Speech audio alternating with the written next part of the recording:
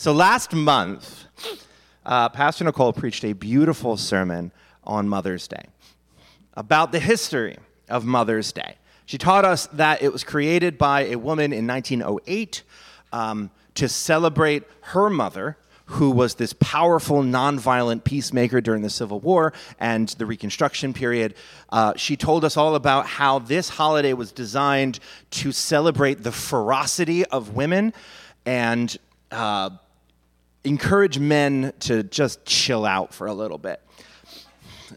And then it very quickly was taken over by Hallmark and the greeting card industry and went from this holiday of celebrating the ferocity of women to a holiday of saccharine sweet sentimentality. So much so that the founder spent the rest of her life trying to destroy the monster she created. She went to prison for it. So here we are on Father's Day. A day that in every conceivable way is the exact opposite of Mother's Day. It is a stubborn, silly, absurd little holiday, and I kind of love it. It is the little holiday that couldn't. You see, shortly after Mother's Day took off, there was a woman named Sonora Smart in Spokane, Washington, and she said, well, that's not fair. My mother died when I was a child. I never really knew my mother. My father, however, was a Civil War vet. He was a single father who raised 6 children, and he deserves some kind of credit, right? Hashtag, what about the men? So she organized this local event in Spokane in which she got every pastor of every church to preach a sermon about biblical fatherhood and calling on men to be responsible leaders in their households and celebrate dads. And it was a whole thing, and it was fun. It was fine. Became a Spokane tradition. But she wanted it to be bigger. She wanted all of Washington to celebrate it. She wanted the U.S. to celebrate it. But she found it very hard. It just wouldn't stick.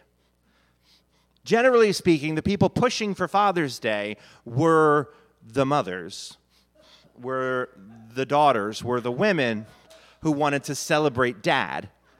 But generally speaking, the dads in the early 1900s just wanted to be left alone. Like, I'm serious. They were like, don't make a big deal out of me. Just let me mow the lawn in peace and maybe take a nap in my chair. And I don't need anything. I don't want this to be a whole thing. Does this sound familiar to anyone today? And here's where it takes a hilarious twist, okay? Because Sonora Smart had a degree in advertising from the Chicago School of Art or somewhere in there.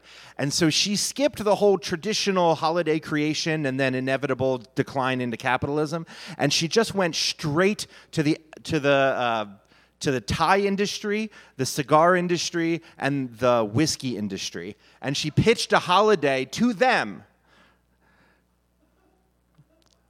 which the men didn't want, in order to make it a thing to sell ties, cigars, and whiskey. So all of these places jumped on board to create a holiday that men didn't want, to sell them things that they didn't need in a consumeristic way that the founder of Mother's Day literally went to prison over. Which just makes Father's Day like the most American holiday, doesn't it?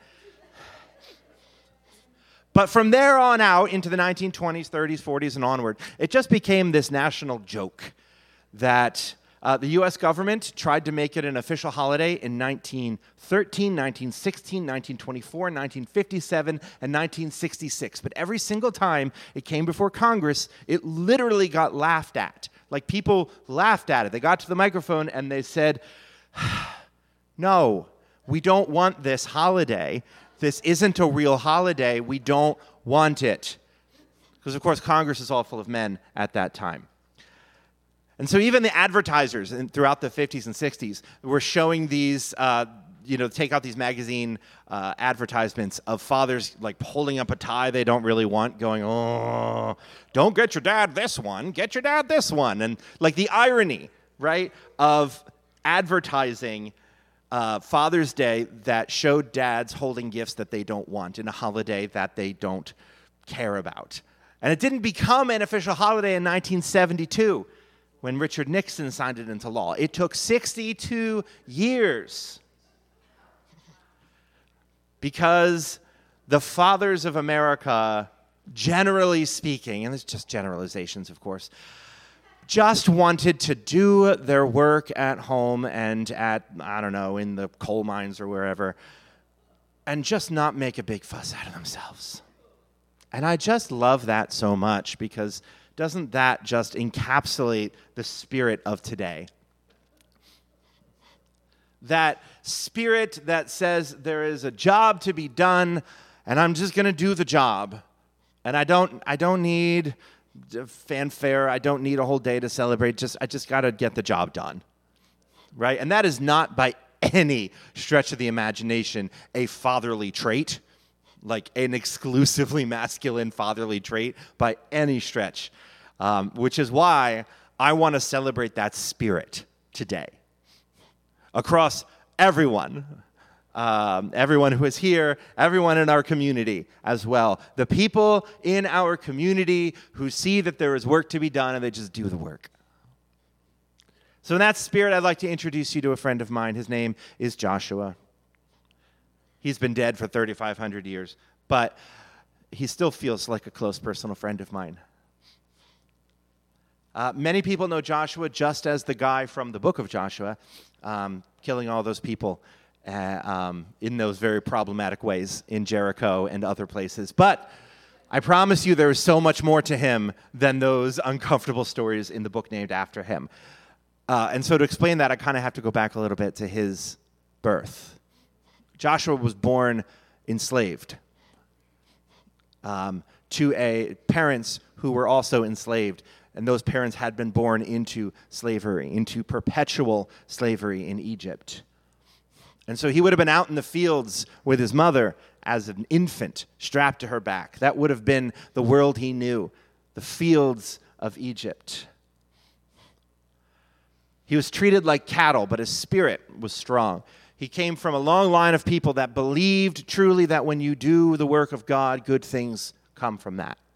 And so when Joshua was still a very young man, probably in his early teens, 12, 13 maybe, Moses led the Jewish people out of Egypt and into the wilderness. And when they led them out, Joshua was the first to enlist. I mean, there was work to do, and somebody had to do it. Why not be him? When the newly freed Israelites faced a battle that they weren't prepared for in the wilderness, Joshua stepped up and volunteered to lead a ragtag group of men to victory over the Amalekites.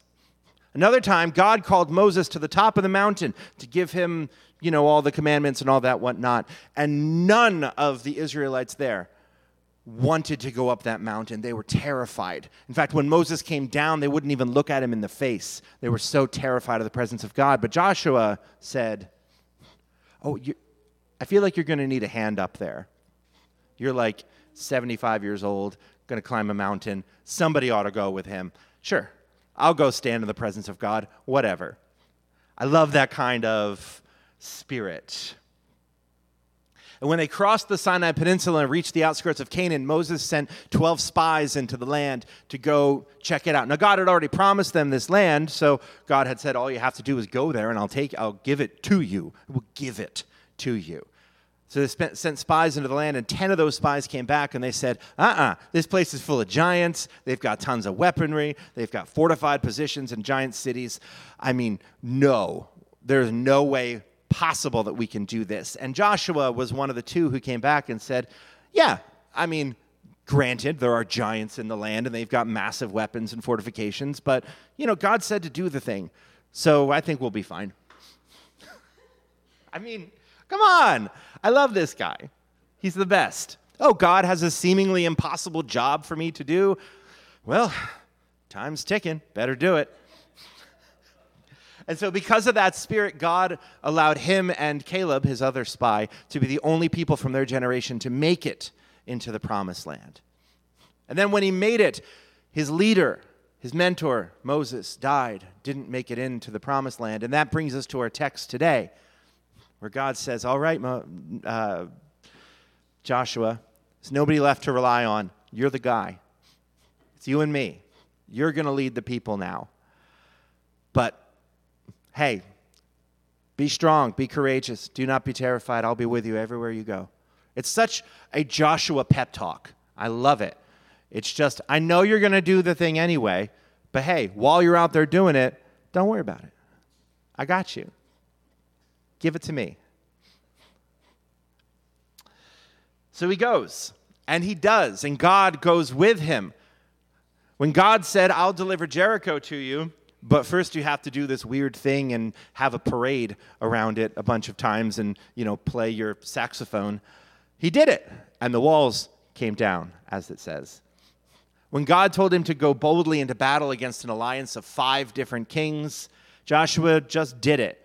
And the text says that God killed more soldiers with hailstones than the Israelites did with their swords. Every single story of Joshua in Scripture affirms that he was a man who saw a job that had to get done, and he just did the job without a whole lot of hesitation or fanfare. He just did the thing. Aaron and Moses did all the talking. Joshua just did all the doing. Now, don't get me wrong. We need talkers. We need thinkers. We need people who can dream up a better world and who can communicate that ideal. But without doers, what's the point? At that point, we're just at thoughts and prayers that end there. And I need to be reminded of this personally because I'm a talker. I'm a thinker, I'm a planner, I'm a dreamer, and I tend to get stuck in those places until somebody who's a doer reminds me, oh, hey, are we going to actually do something with this or no? We're just going to talk about it. I'm reminded of a time in my early 20s. One of my roommates got a phone call just shortly before church that his grandfather died out in Colorado. And we were all very poor at that time, and he was really upset. He was very close with his grandfather, and he knew that he didn't have the money to get a plane ticket to fly out to Colorado in 2 days, and he was going to have to miss the funeral and not see his family, and he was just kind of bummed out. And so we all did that thing that you do with your close friends, right? We gave him a hug. We expressed our sympathy. We said, we're so sorry. We said, if there's anything that we can do for you, let us know. That thing that we all say but have no intention of ever doing. Yeah. However, our other roommate, who was a doer, went around the church service once it started, talked to everyone he could, collected money, and then had bought a plane ticket by the end of the service.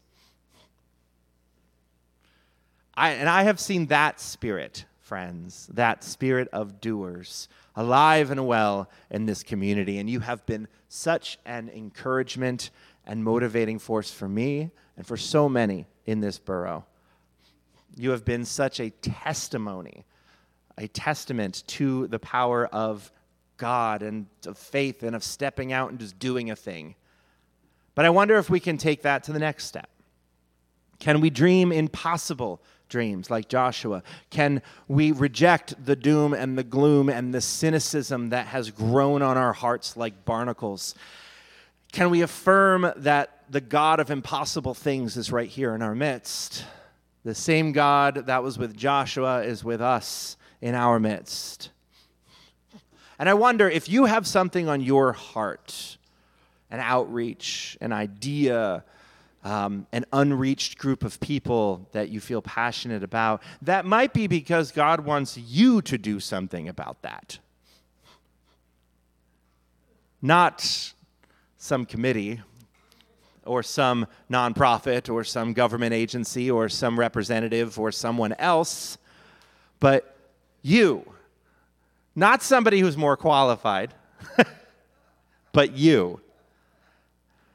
Be strong and courageous. Do not be frightened or dismayed. Do not be terrified, for the Lord your God will be with you wherever you go. So we have a few minutes. I wonder if anything is stirring up inside of anyone that they'd want to share before we move on.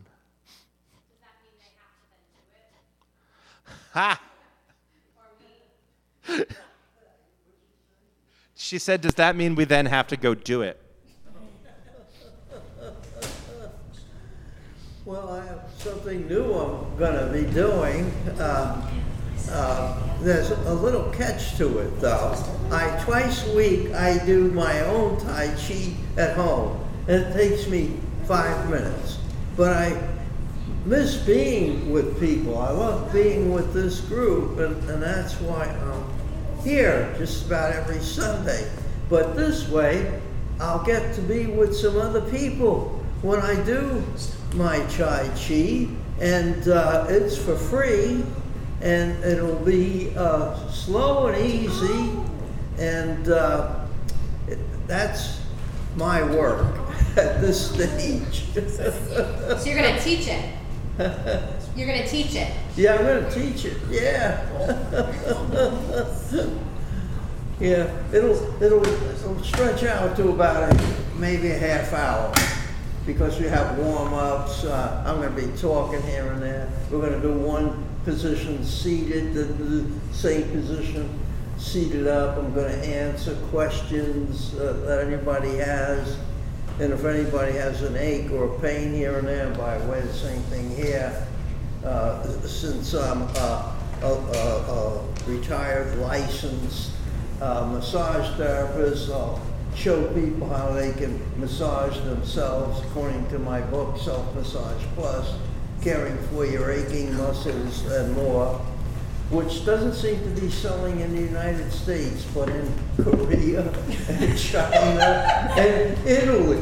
That's interesting. There you go.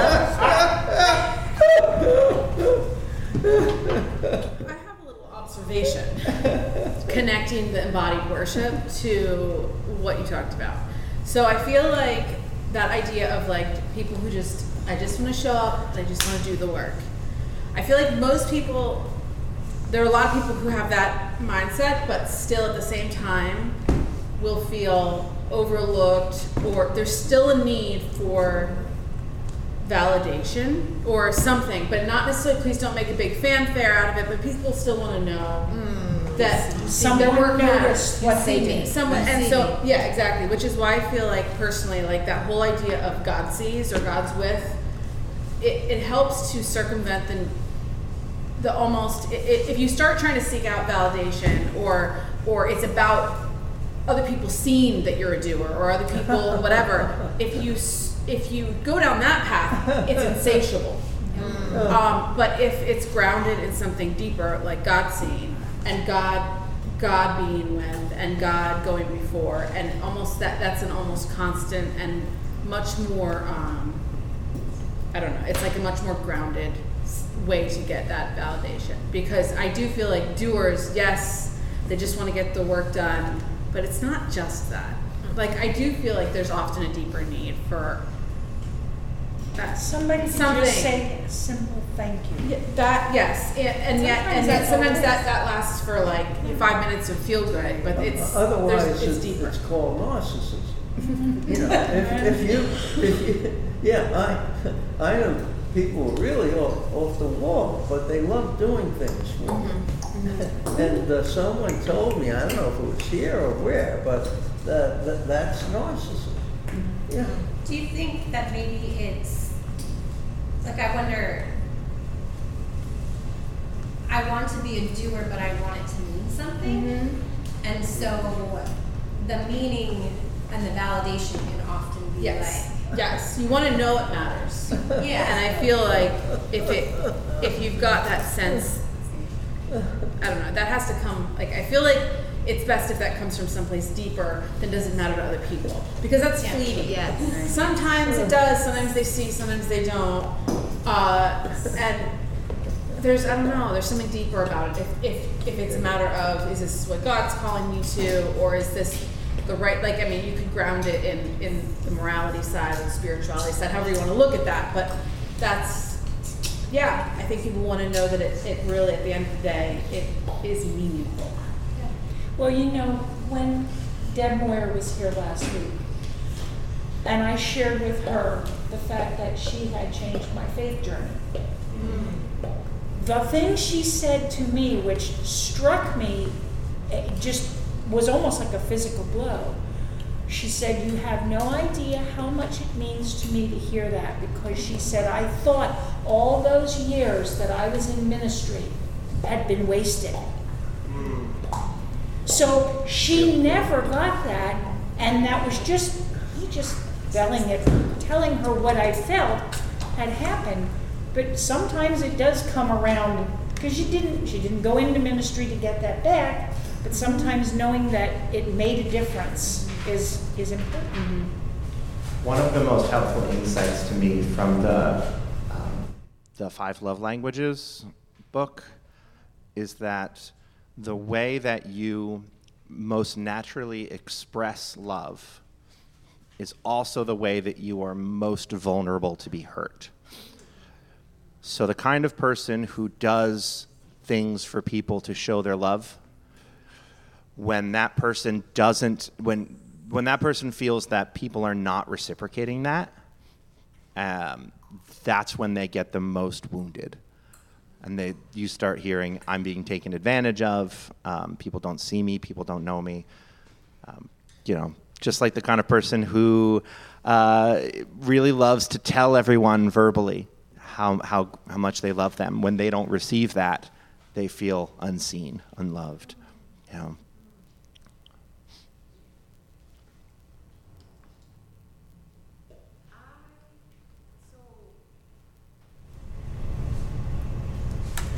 I'm a doer, and I don't mind helping out stuff.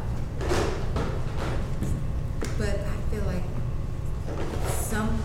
I see a lot of people, doers, because they think they can reinvent the wheel, which they probably can.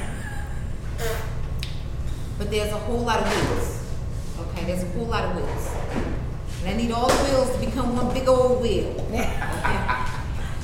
And I need them to step it up enough. Remember how you said you do that, and then you got to step it up, step your game up a little bit, like step it up another level. And then when you step it up, I feel like people, you say it, you do it, people will come. For example, when we first started our journey with fair funding, it was a car load. Myself, Laura, and Marlene. It was a car, just 3 people. Then it grew, a little bus. Then it grew to 1 bus, then it grew to 3 buses. Wow. Right? And that's because we flooded social media. Every time we was somewhere, we was telling people, oh, we're going to Harrisburg this day, we're going to Harrisburg. And she's saying in the meeting, it stepped up another level. That's what I'm saying. We stepped up another level. Okay? Then we had the court and everything, and we got a little justice, but the fight is still not over. And now I feel like we went back to ground zero. Like not 0, but maybe 3. Because we only had 1 bus. It was 19, 20 people that we had on there. And I think we just have to keep that momentum going. You know what I mean? Like we have to just got to keep that energy going and get that next step up. We have to take another step up. You know what I mean? So, in my experience with that. It's hard when the work is long. Yes. Will Fuller is one of the people who just speaks so well to the need not only to keep working, but to celebrate the small victories and to see the small victories as actual victories. Yes. And not just like, well, it was just a small step. Like, okay, you're going to get burnt out if you only see it that way. And his reminders for that was always helpful for my spirit, because Absolutely. you can feel like you're just hitting your head on the same wall Yeah. over and over and over again, but it comes slowly. Yeah. And then life get in the way. Yeah. You got own personal life stuff. Yeah. You know, your job changes and you know, just change in life. You know, just changes in life. So, you know, then you got to work that in. You know. Well, make sure you thank a doer today. Tell them how much you appreciate their doing, and use them as a motivating force if you are the kind of person who does a lot of thinking and dreaming, but not a whole lot of doing. That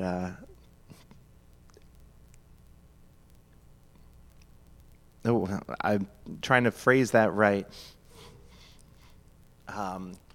There's a lesson I learned when it comes to creating things, that there's a vulnerability in doing, because it's perfect when it's up here, and it's messy and flawed when you actually do the thing. But that's the beauty and power of the Word made flesh as well, is that it actually has legs at that point. So may your dreams have legs.